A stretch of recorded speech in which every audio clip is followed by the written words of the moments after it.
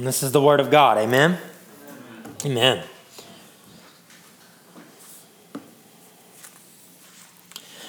Attention. How to obtain and retain the attention of our hearers. That is the title of the 9th lecture that the Prince of Preachers, Charles Spurgeon, said to his students in his pastor's college. So to me this morning, to the preacher, Spurgeon would warn.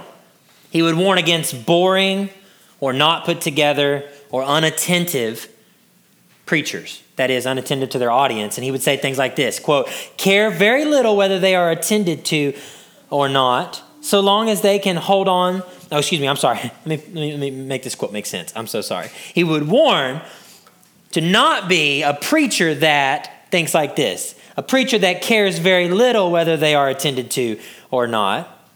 He says of these preachers, so long as they hold on through the allotted time, some preachers think that it is of very small importance to them whether their people hear for eternity or hear in vain. Spurgeon said the sooner that such ministers sleep in the churchyard and preach by the verse on their gravestones, the better. That's pretty harsh, but it's true. And it's a warning to me. My attention to your attention is necessary. And this counsel translates into a preacher being hopefully prepared, having prayed, understood the weightiness of the situation, outlining passages helpfully, understanding the responsibility, ultimately the weight that is in preaching the truth of God's word.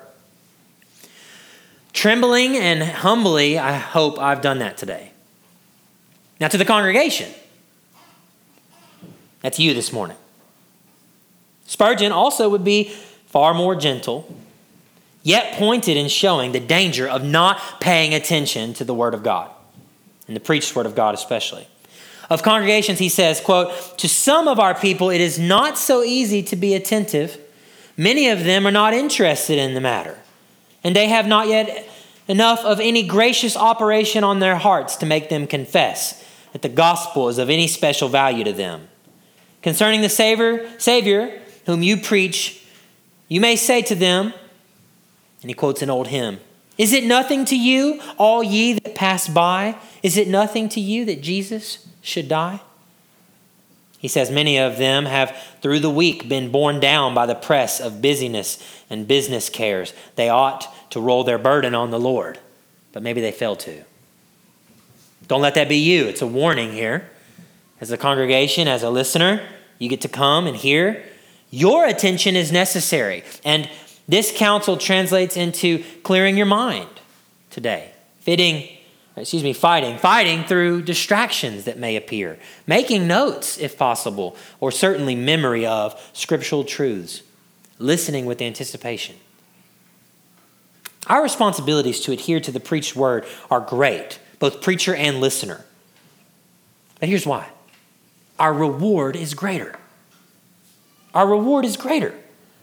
Our text this morning shows both. It shows the preacher who's preaching and the listener who's listening. And the preacher is the Apostle Paul. And the listeners are the Jews in the synagogue in Antioch, Pisidia. Today's sermon is just what you heard, nothing more, but we need to understand it. Because deeper still is a message that hopefully every preacher in every congregation, if they're preaching the word of God, believes. The Holy Spirit is the one teaching in the moment. That's the hope. God himself is speaking through his word. My challenge to us at this introduction's end is this. Let us together this morning fight in our responsibility to listen, to preach, and to listen to the one, the Holy Spirit of God, the great one who can really work grace into the heart of hearers. To do so, we're going to consider Paul's preaching, and we're going to do it in an outline. I'm going to give Paul an outline. So I think if he had an outline, it would be like this. 4 points today. Grace remembered. You'll see that in verses 13 through 22. Grace revealed. You'll see that in 23 through 25. Grace rejected. Seeing it in verse 26 through 29, and then applied, verses 40 and 1. And then finally, grace that remains. We'll see that in 30 through 39, and then he applies it Well, Luke does in 42 and 43. But let's back up. Let's see this first point. Paul preaching starts with, it's all of grace, in case you can't tell, right? It's all of grace. But he starts when he's speaking to these Jews with grace remembered. Now, so much of what you remember is because of your culture and your upbringing. I hope you know that. It makes no sense to other people a lot of times what makes sense to you. Memories work like that. You smell something and one person says, "Oh, that stinks." And another person says, "That reminds me of blank." My wife has fond memories of watching WWE SmackDown with her dad. I have zero memories and honestly very little respect for WWE SmackDown. And yet, the difference between talking about wrestling has an impact on me and my wife. Why? Memories have been stored up. This text's memory of grace relies on its context. Not just here, but on a very large context, a scale related to an entire people called Israel and their past. Paul banks on their memory. Paul and company have arrived in this Greek city. This is not Antioch, as we've learned in previous chapters. This is Antioch in Pisidia. You can learn in your Bible study time why all these cities were named Antioch. It's fun, but I'll leave that for you. They enter it there, the city, but they specifically go to a Jewish synagogue.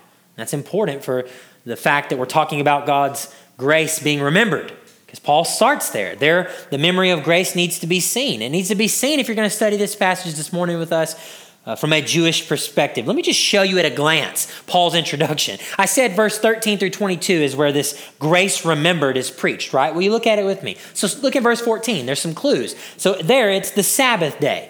Now, if you're just reading this as a non-Jew, it means nothing to you. But if you're a Jew, you got memory of something. You have a memory of God's fourth commandment. You have a memory of the keeping the Sabbath holy. Maybe there are many Sabbaths in your memory as you go to synagogue that day to remind yourself, I have heard from God before. I want to hear from him again. It's verse 15, the reading of God's word, the law and the prophets. That means nothing to you unless you understand this was God's word given throughout hundreds of generations, not just thousands of years. Think about this, hundreds of generations of people going to synagogue, taking their children in hopes that God's going to speak. A prophet speaking, being recorded, written down, and then treasured among his people. You got to see verse 17 when it says quickly that in Paul preaching grace remembered, it says, hey, remember in the land of Egypt with uplifted arm? There's our Bible study keys tell us what? An anthropomorphism, right? I think that's how you say that. I never can say that word. It's God doesn't have an actual arm, but the language here should strike a memory in the Jewish person to hear, oh, I remember this. It's with a mighty hand and an outstretched arm that he spread his wings over Israel like a mother hen.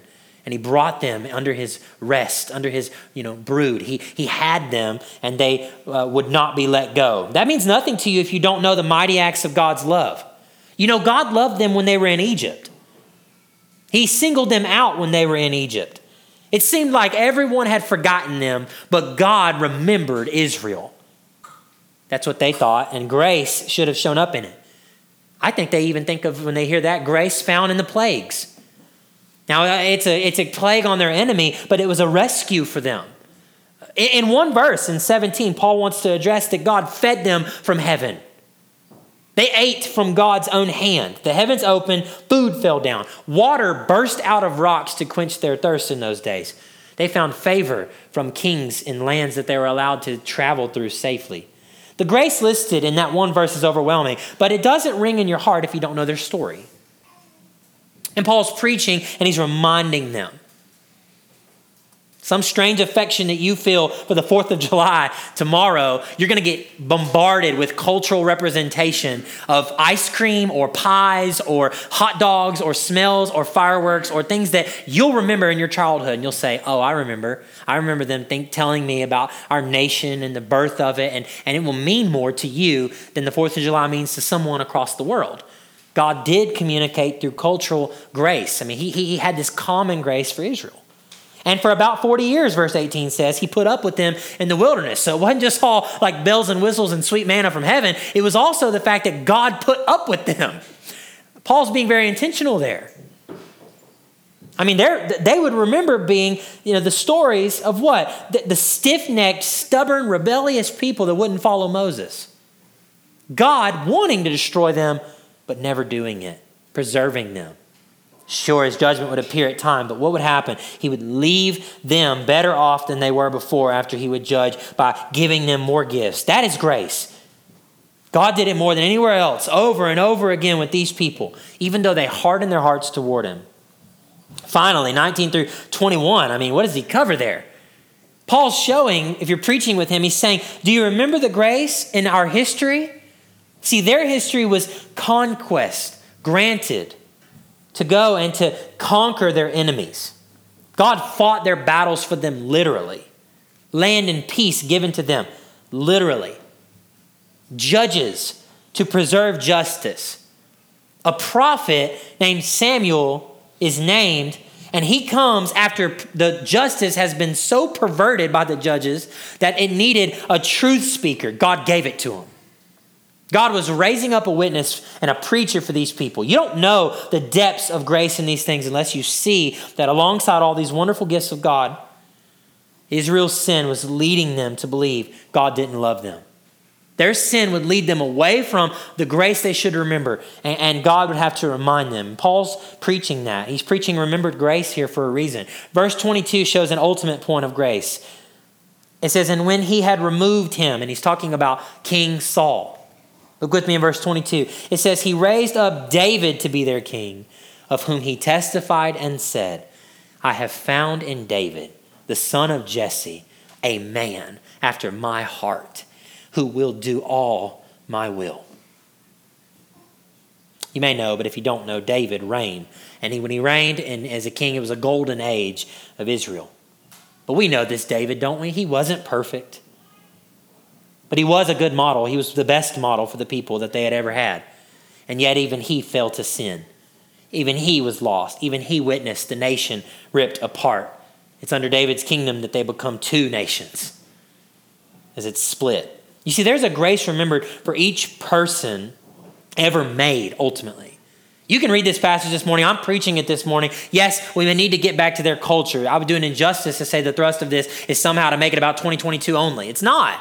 You should understand grace remembered for your own life in 2022 through the lens of God's profound faithfulness and grace to a people, Israel, that you had no business being a part of, but he's made you a part of.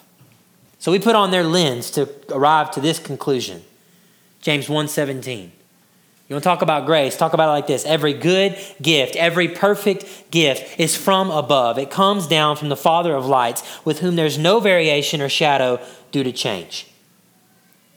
Me and you, if we're going to preach with Paul, if we're going to understand and be spoken to this morning, we need to realize everything you and I have, it comes from God, and it includes all the good memories or anything that we possess. Let me tell you a story recently in conclusion of this first point. I've been evangelizing a young man, and we've been talking a lot, and he's rejected the gospel, walked away from the church after being sinned against pretty greatly. And as we're talking, it's hard for us to maybe get to the more explicit things, but we've been talking a lot lately about common grace. And as I reflected on this first point, remembering grace, grace remembered for the people of Israel, I was really reminded of all the opportunity I have, not with this, just with this young man, but with other people to experience God's good creation together. And that there is something really wonderful about opportunities we have to share like time and conversation and coffee and sweets and good burgers and memories together with people made in God's image. But I want to warn you, and as I warn myself, another thing caught me in this opportunity. We must remember that if grace is to be remembered, if it's common grace that gives way to revealed grace, that's what slows the sting of death. That's what becomes the real kick-in help ointment in life. It's a common grace that is it's giving way. It's causing a revealed grace to show up. But common grace, remembering grace, that never moves to revealed grace. It doesn't slow down life's pace. It increases that race straight to hell. It's a dangerous warning. We can remember God's grace. We can see his goodness. We see it in Israel. We can understand it in every scoop of ice cream we eat. We can remember it in the sex we have. We can remember it in the time we spend having fun outside in creation. We can know it in amusement parks and technology. You can have an iPhone and be mesmerized every update of how cool it works. You can share that with other people. If you don't get to the root of why it's good, why it's more than common, why it can't just be remembered, the memory has to send you somewhere. And if it doesn't send you to revealed grace, hear me, it will speed up the race to hell in a lost person's life. That's a warning for the church to be about common grace that leads to revealed grace. I think it's a warning to the Christian also. Start with memory. Remember God's grace. Don't stay there. Experience it. And that's second what happens in the sermon. Grace revealed. Grace common, right? That is remembered grace turns into grace revealed.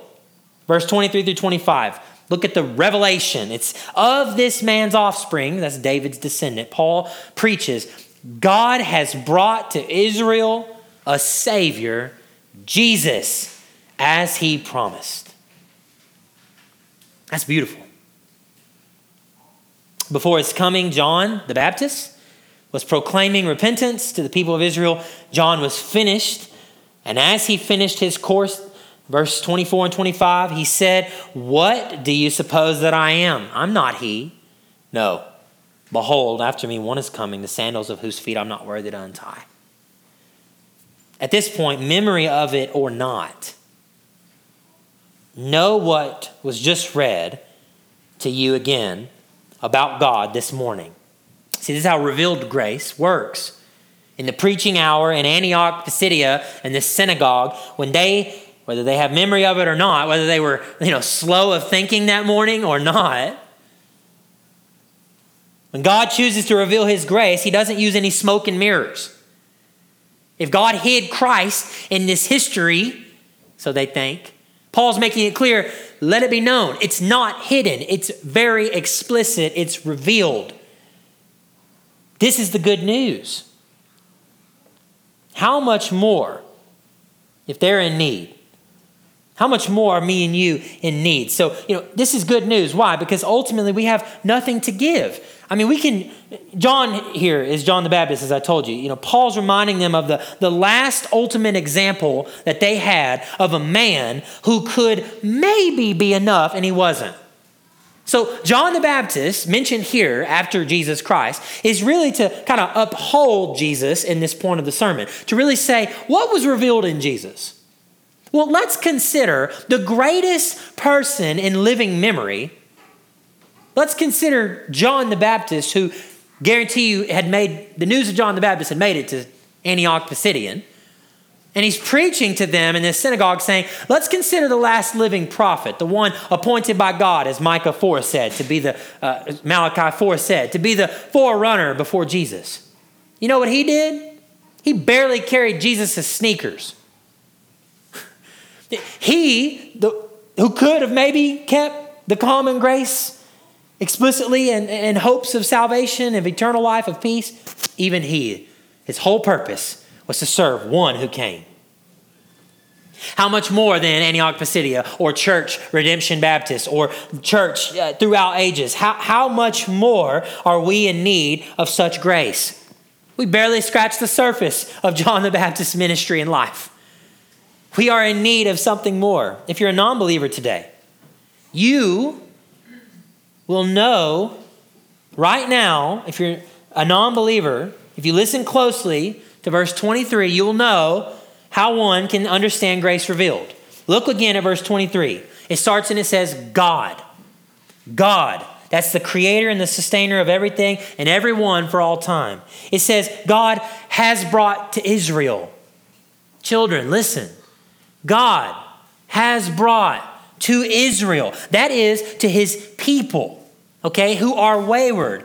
People full of sin with righteous deeds that are still considered filthy concerning God. God has brought to Israel a Savior. A Savior. God is merciful and just. He wants to save sinners. He must punish their sins. And so we need a Savior. So God has brought to his people Israel a Savior, Jesus. Fully God, fully man. He's full of mercy and perfect justice. He's fully man. He's tempted as we were. He's without sin.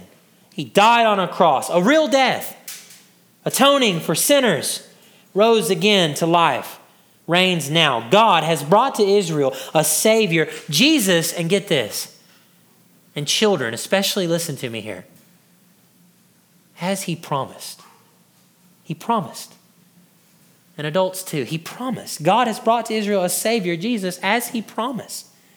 God's promise is Jesus will return.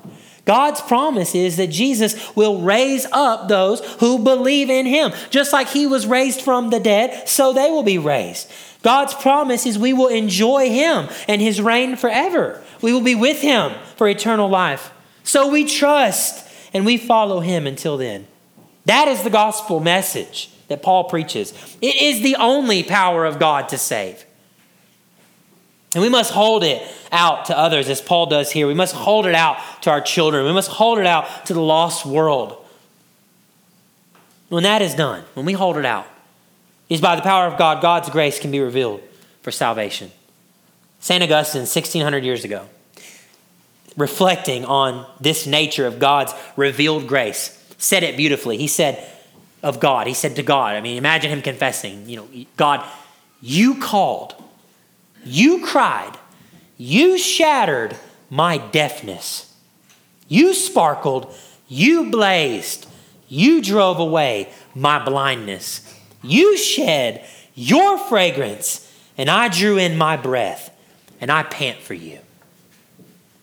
That's what it means to understand the irresistibly beautiful grace of God. You see, we present the gospel as Paul did here to anyone and everyone who will hear it. Right? I mean, amen, right? Amen. The church does that. And God truly then reveals grace in the heart of his children. God does this. We dare not mess with that, right? I hope not. Paul didn't. Paul holds out the gospel message to these Jews, and it is never a message of save yourself or do something. It's revealing God's grace to them in preaching, and they respond.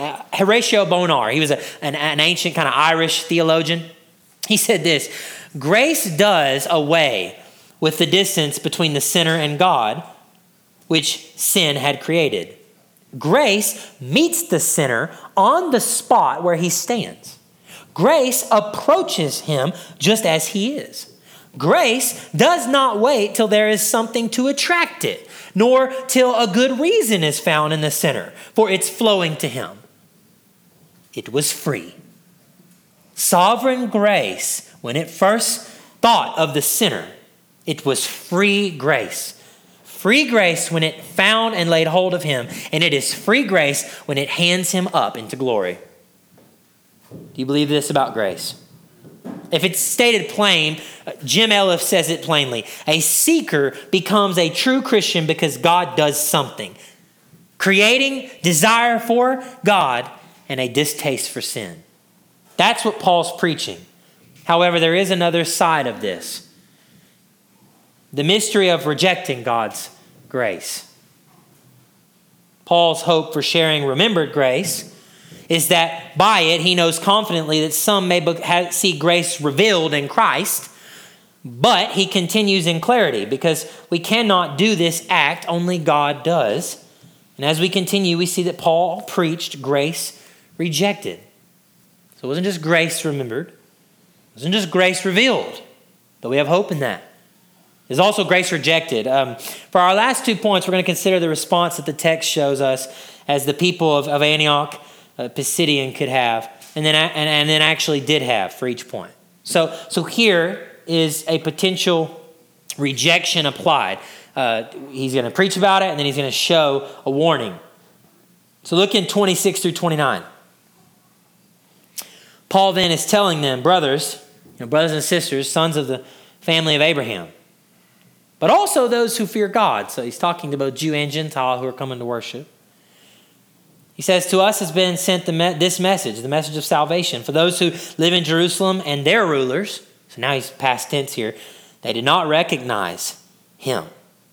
They didn't recognize Jesus, nor understand the utterances of the prophets who had spoken of him.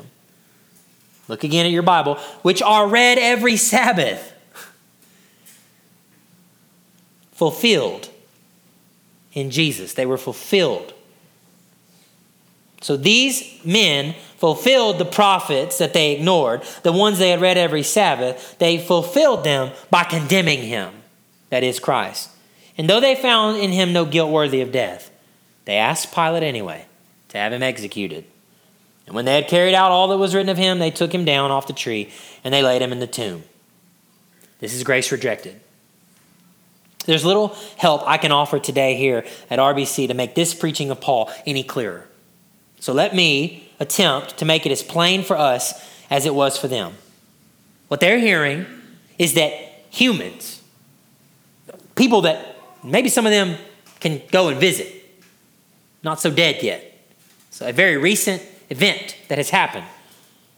But we can say the rebellion of people against God, and our rebellion against God, we have been just like these rulers are described in this passage. Paul's preaching it in such a way that they would connect. You need to be warned. You may be like these people that I'm telling you about and what they did to Jesus. And so, in our rebellion against God, we've been just like these rulers. They're not a special class of sinner because they killed Jesus physically. Rather, they are a living testimony preserved in the sovereignty and the unknown mystery of God's judgment, for just being completely honest. And yet the goodness of it is that they're preserved in Scripture as an indicative of every human heart. Peter would say to people that weren't there, you killed Jesus. Paul will tell these people what they did, you're guilty of. Lest you do what? Repent. So with total confidence, I can say that I am just like them. With total confidence, I can say today, you are just like them. Every one of you. All of us have gone astray like sheep, and we have in sin loved ourselves and sin more than God. In sin, you and I don't recognize Jesus as Savior. We recognize him maybe as a bunch of other things, but Savior is not what we recognize him at. Don't believe the word of God to be true. This is what happens in sin. People can be very religious and still miss it entirely. This is true. And at our worst, we cry out, crucify him. That's grace rejected. That is the grace rejected by example. Now look down in the passage. Look at verse 40 and 41 where he applies it. This is awesome. Look at 40. So down, this is now connected to that grace denied. In 40 and 41, Paul says, beware. You should underline that. Beware. Be warned, listener. He's preaching, right? Beware, therefore, lest what is said in the prophets should come about. So in other words, hey, remember all those prophets these guys have ignored? They ignored it as they missed the Messiah, as they then killed him in fulfillment of some other things God said. Now let me warn you from the word of God again. There is still time. But will you now listen to the prophets? Here's what they say. And then he quotes Habakkuk. Look. Consider. Take a moment. Pause. Look, you scoffer. Be astounded and perish. I could say, be astounded, and in your astoundment, if you miss it, perish. Be astounded or perish. This is very much a get this or else. The prophet Habakkuk, look, you scoffers, be astounded and perish. By the way, God is speaking in Habakkuk in this point. For I, God, am doing a work in your days, a work that you will not believe. Even if one stands up in a synagogue and preaches it to your face in fulfillment of all the scriptures by the power of the resurrection of the Holy Spirit who's witnessing in this moment. Now I'm adding that, but that's what's happening. Quite literally, even if one tells it to you, you won't believe it. Paul quotes one of Israel's ancient prophets, Habakkuk. Now, you need to know, Habakkuk was speaking to Israel, the nation, and he was doing it just before they would be almost entirely wiped out by the military monster nation of Babylon. The Chaldeans were coming, and Habakkuk said this to those people. who would not trust God. And God was speaking to Habakkuk and them, warning these Jews. Paul warns these Jews in the synagogues that if they reject Jesus, it will be just like it was for the people in Habakkuk's time and worse. To reject Jesus is to not believe even if one tells it to you plainly. That's what it means to reject Jesus. And right here Habakkuk is saying that. And Paul's saying it. And I'm saying it. In clearest terms here, we should understand that Paul seeks to convince. He seeks to convince by warning them that they are not the people of God they claim to be if they choose to reject Jesus. They are actually just like the pagan Gentile nations surrounding them in Antioch, Pisidia, if they reject him. And they are bound for the same hell that you and I are bound for if we don't repent and trust Christ. We need to be warned of grace rejected. But grace is not just remembered. It's not just revealed. It is revealed to some who believe, and that's where this conclusion will go, but it can be rejected, as you see Paul preaching about it here. He doesn't hope that anyone will do that. But he's also a wise preacher. He knows what the human heart is. The Holy Spirit is revealing in this moment what the human heart can do. Be warned. And then finally, though, he preaches a conclusion of grace that remains. Some rejected Paul's preaching, and we will see for the rest of Acts that many more, especially among the Jews, will do so. They'll do it spectacularly. They'll do it violently, actually, to their own destruction. But in closing, we need to see that many of them heard grace, remembered grace, and they experienced grace revealed. And they found grace that remains. That's the last point, grace that remains. So again, the remaining, or we could say the keeping grace of God is first preached by Paul, and then we see its application. Now, where is it preached? Look at 30 through 37. For the sake of time this morning, we need to see the essence of Paul's message. Okay? If you look at verses 30 through 37 concerning the fulfillment of God's promise in Christ, Jesus rose from the grave is the essence of Paul's point in 30 through 37. We could actually read 30 through 37 like this, so together. So if you start with verse 30, look at it. But God raised him from the dead, talking about Jesus. God raised him from the dead, and 37's end. He whom God raised up did not see corruption. That's how we can summarize it. Now, in the middle of this truth is the explanation that you and I, like David, are dust. We're worm food. We are taken from dirt and destined to become dirt again.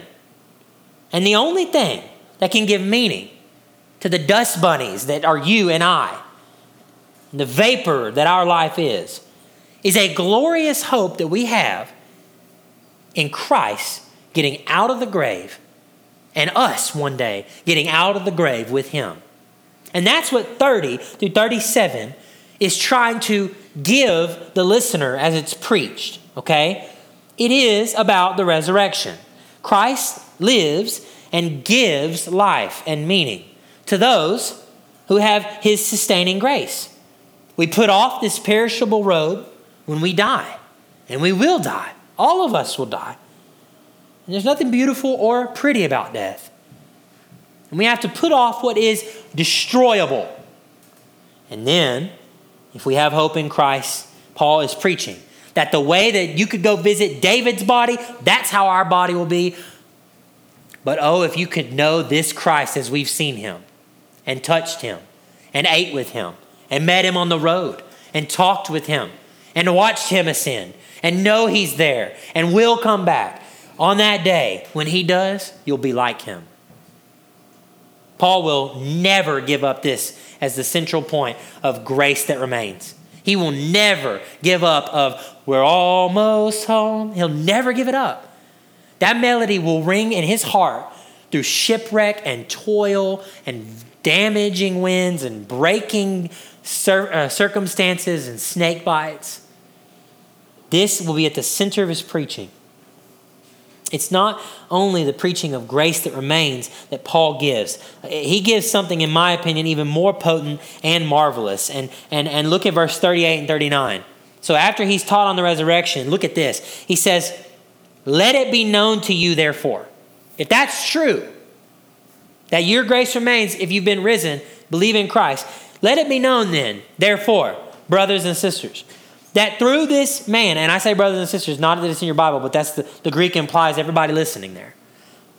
That through this man, forgiveness of sins is proclaimed to you. And by him, everyone who believes is freed, check this out, from everything from which you could not be freed by the law of Moses. That's free and total forgiveness of every sin that you have ever or will ever commit. Forgiveness is yours in Christ when you have the grace that remains by faith. That's what Paul just said. That is scandalous when you think about it, church. Let this be a scandal to you in closing today. The scandal or mystery to us. Man, we grow weary in believing at times, don't we? But let it be known, Paul says. Let me give you a bit of an analogy. Your life and my life in Christ, if grace is remaining, it's like a junkyard, right? Imagine a junkyard. There's just metal, all over the place. And a lot of times our lives have become like the junkyard filled with non-precious metals. In other words, sin seems to still remain. We're trying to stay afloat on the grace that remains, but we're really losing sight of the precious metals, the heavy metals. Too much aluminum, a bunch of junky cars, a bunch of sin that we can't explain, and the grace of God seems to be going away. But you know what this passage is teaching about the way you think about your sin, that it is forgiven, that you are freed from everything that would normally bind you. You know what it's like? It's like God's giant magnet. God's grace is like a ginormous magnet over your life, running over all of that junk, leaving all that non-precious metal. But you know what it's going to do? It's going to pick up all the time in you. And you should be picking up all the time on it as you expose yourself to more precious things. And that gives you hope. There is a lot of grace in me. I'm kept by God. Because he is always showing me there's more metal, there's more truth. I'm here, I forgive you, you're mine. That's what it means to be freed from everything. Every lie of Satan, every despairing moment. Consider the effects of God's grace in this way. It's sanctification. I'll close with this longer kind of story. There's a London minister by the name of Ralph Erskine. And he was speaking, keeping with this idea of precious metals. He was teaching his congregation one morning about the phenomenal reality of God's grace. God's sustaining grace can keep you even when indwelling sin still shows up. He's just teaching on that. He says this, he says, high thoughts that you and I have, high thoughts of Christ, they warm the heart. I mean, that's right? High thoughts of Christ warm the heart, make it burn within. And thoughts tend to burn up the corruption. He said, as Christ comes into the heart, sin must go out. And according to the measure and degree of his coming, it does go out. As a talent of gold or some weighty metal falls into a vessel of water, it dashes out all that's in that cup of water to make room for itself. And so Christ coming into the heart of a believer again and again through the sustaining grace of God, dashes out sin to make room for himself. It's a principle he was teaching. So far as Christ comes in, sin goes out. This is sanctification. Now, those who are living in the sustaining work of Christ's grace, they will be kept. We will grow holy as he is holy. Paul is holding that out to these Jewish men and women that are there and Greeks alike. Now, for us to apply this, when Paul is saying what he is saying about keeping the law now, it doesn't mean that we are going to be without doubt or difficulty. No. If you think putting Christ in and sin going out is without doubt or difficulty, you have totally missed the point. And Erskine continues here, and I think it's so helpful. So you just listen to this as I read it. This will be our closing point. He says, it is possible, indeed, that a believer that has Christ in him may think that he has more sin than ever. And that sin is on the growing hand instead of the decaying one. But believer, if you think that, you're mistaken. It is in this case as it is with a cup of water. If you put silver and gold in a cup and the water swells up, the more you put in, the more will the water swell and it will run over. That you would think there is still more water than there was before, the more gold that is put in. Christ is the tried gold in your life. And the more the vessel of the believer's heart is filled with Christ, the more may sin appear to rise and swell and run all over its banks, make a huge mess on the floor, right? Of your life. But hear me. I love what he says. He says, this frightens and it terrifies the soul, the poor soul of a believer. But it is not that there is more sin. This is so scandalous. It's not that there's more water than before, but more gold is cast in. Only every dash perhaps makes the water flee about. And yet we think that we are so full of sin and corruption as now, yet still it holds good. Christ's coming in makes sin flee out. All right thoughts of Christ are sanctifying thoughts. Now, I'm preaching to a real people this morning. I realize that. Paul was preaching to a real group of people. But this is Paul's message illustrated. Having Christ, though life is difficult, sanctification hurts, is being freed from the punishment of the law of Moses. We see the application at the end. As they went out, like church ended, and as they went out, the people begged that these things might be told them the next Sabbath. I bet that's because they were realizing that their sin was great, but God's done something greater. They realized that from that side of Calvary, a blood flowed that covers their sins. And they know if I can somehow align the sinner that I am under the torrent of that grace, I'll remain. I'll be kept. Put more of that in me. And I don't care how crazy my soul may seem to become. If I have more of him and less of me, it'll be enough. And after the meeting, when the synagogue broke up, many Jews and devout converts followed Paul and Barnabas. In other words, hey, we're scattered, it's over, and yet they won't leave them alone. These believers cannot get enough of what? Well, look, what did Paul say to them? What was the urgent message after the message? Listen to it again, verse 43. As they spoke with him, Paul urged them to continue in the grace of God. I bet after you get saved, you're looking for a little bit more, aren't you? Paul has the same message. Oh, you want to know what to do now? Okay, continue. What do you mean, Paul? Like, do we recite more prayers 3 times a day? Do we go now and fulfill the law like we couldn't? Like, are we able to do that now? Like, do we go and sacrifice more? I mean, is there like some kind of plan? Do we have an agenda? Like, tell us what to do. And Paul looks at him and he says, genuinely, continue in the grace of God. Well, Paul, can't be that simple. That's frustrating. We get tired of hearing that, right? I mean, it's a truncated view. If it's just about one man dying for our sins and rising again and us following him, isn't it more? And Paul says, no, that's it. Continue in the grace of God. Continue there. Don't lose hope there. Do you believe God's forgiven you of your sins? Good. Then go preach forgiveness of sins. Paul wants them to continue in the grace of God. Sermon is over. They want more. How can they have more? Follow Christ and obey him. Now, some of them don't like that, and they'll get angry, and that's next week. But for now, it was grace remembered. For some, it was grace revealed. For others, it's grace rejected. For those who are kept, it's grace that remains. Believing a work that is unbelievable, that's Christianity. Hoping in something unseen, that's Christian faith. Assurance of things not yet seen or told, that is the hope we have. And we present that kind of faith to Jesus in eternal life. We present that kind of commitment in our life until then, and we will hear the rights of, well done, good and faithful servant. Have you responded like these Jews? You know, I started with the attention call of Spurgeon. It is true. I need to work hard, and I'm trying to have your attention as the preacher.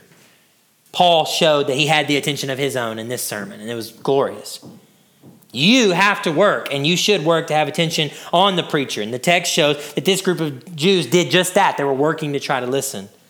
But Spurgeon's conclusion to preachers in that chapter regarding attention and interest of congregations to the preached word ended like this. He concludes, at the same time, remember this above all things. It is not by might nor by power, that men are regenerated or sanctified, but it is by my Spirit, saith the Lord. At the end of the day, the Spirit of God was at work at Antioch in Pisidia. And there is no doubt about that.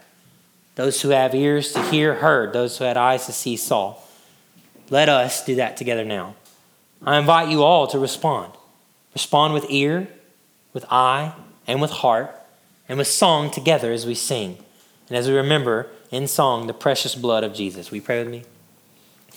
God, we come to you before we close in singing, wanting to close in prayer. Thank you for Paul's preaching. Thank you for those who heard it and by faith believed. We want to, with trembling hope, name ourselves among them. We pray you'd name those who are in our midst that are lost. You would confidently name them among them as well.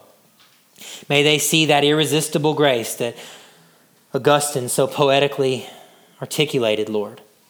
And may they breathe in and breathe out with the hope that you've given them a new heart.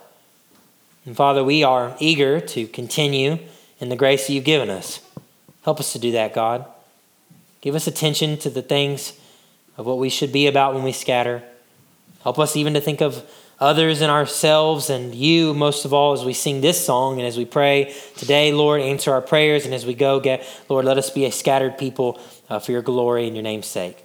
And so in all these things we pray in Jesus' name, amen.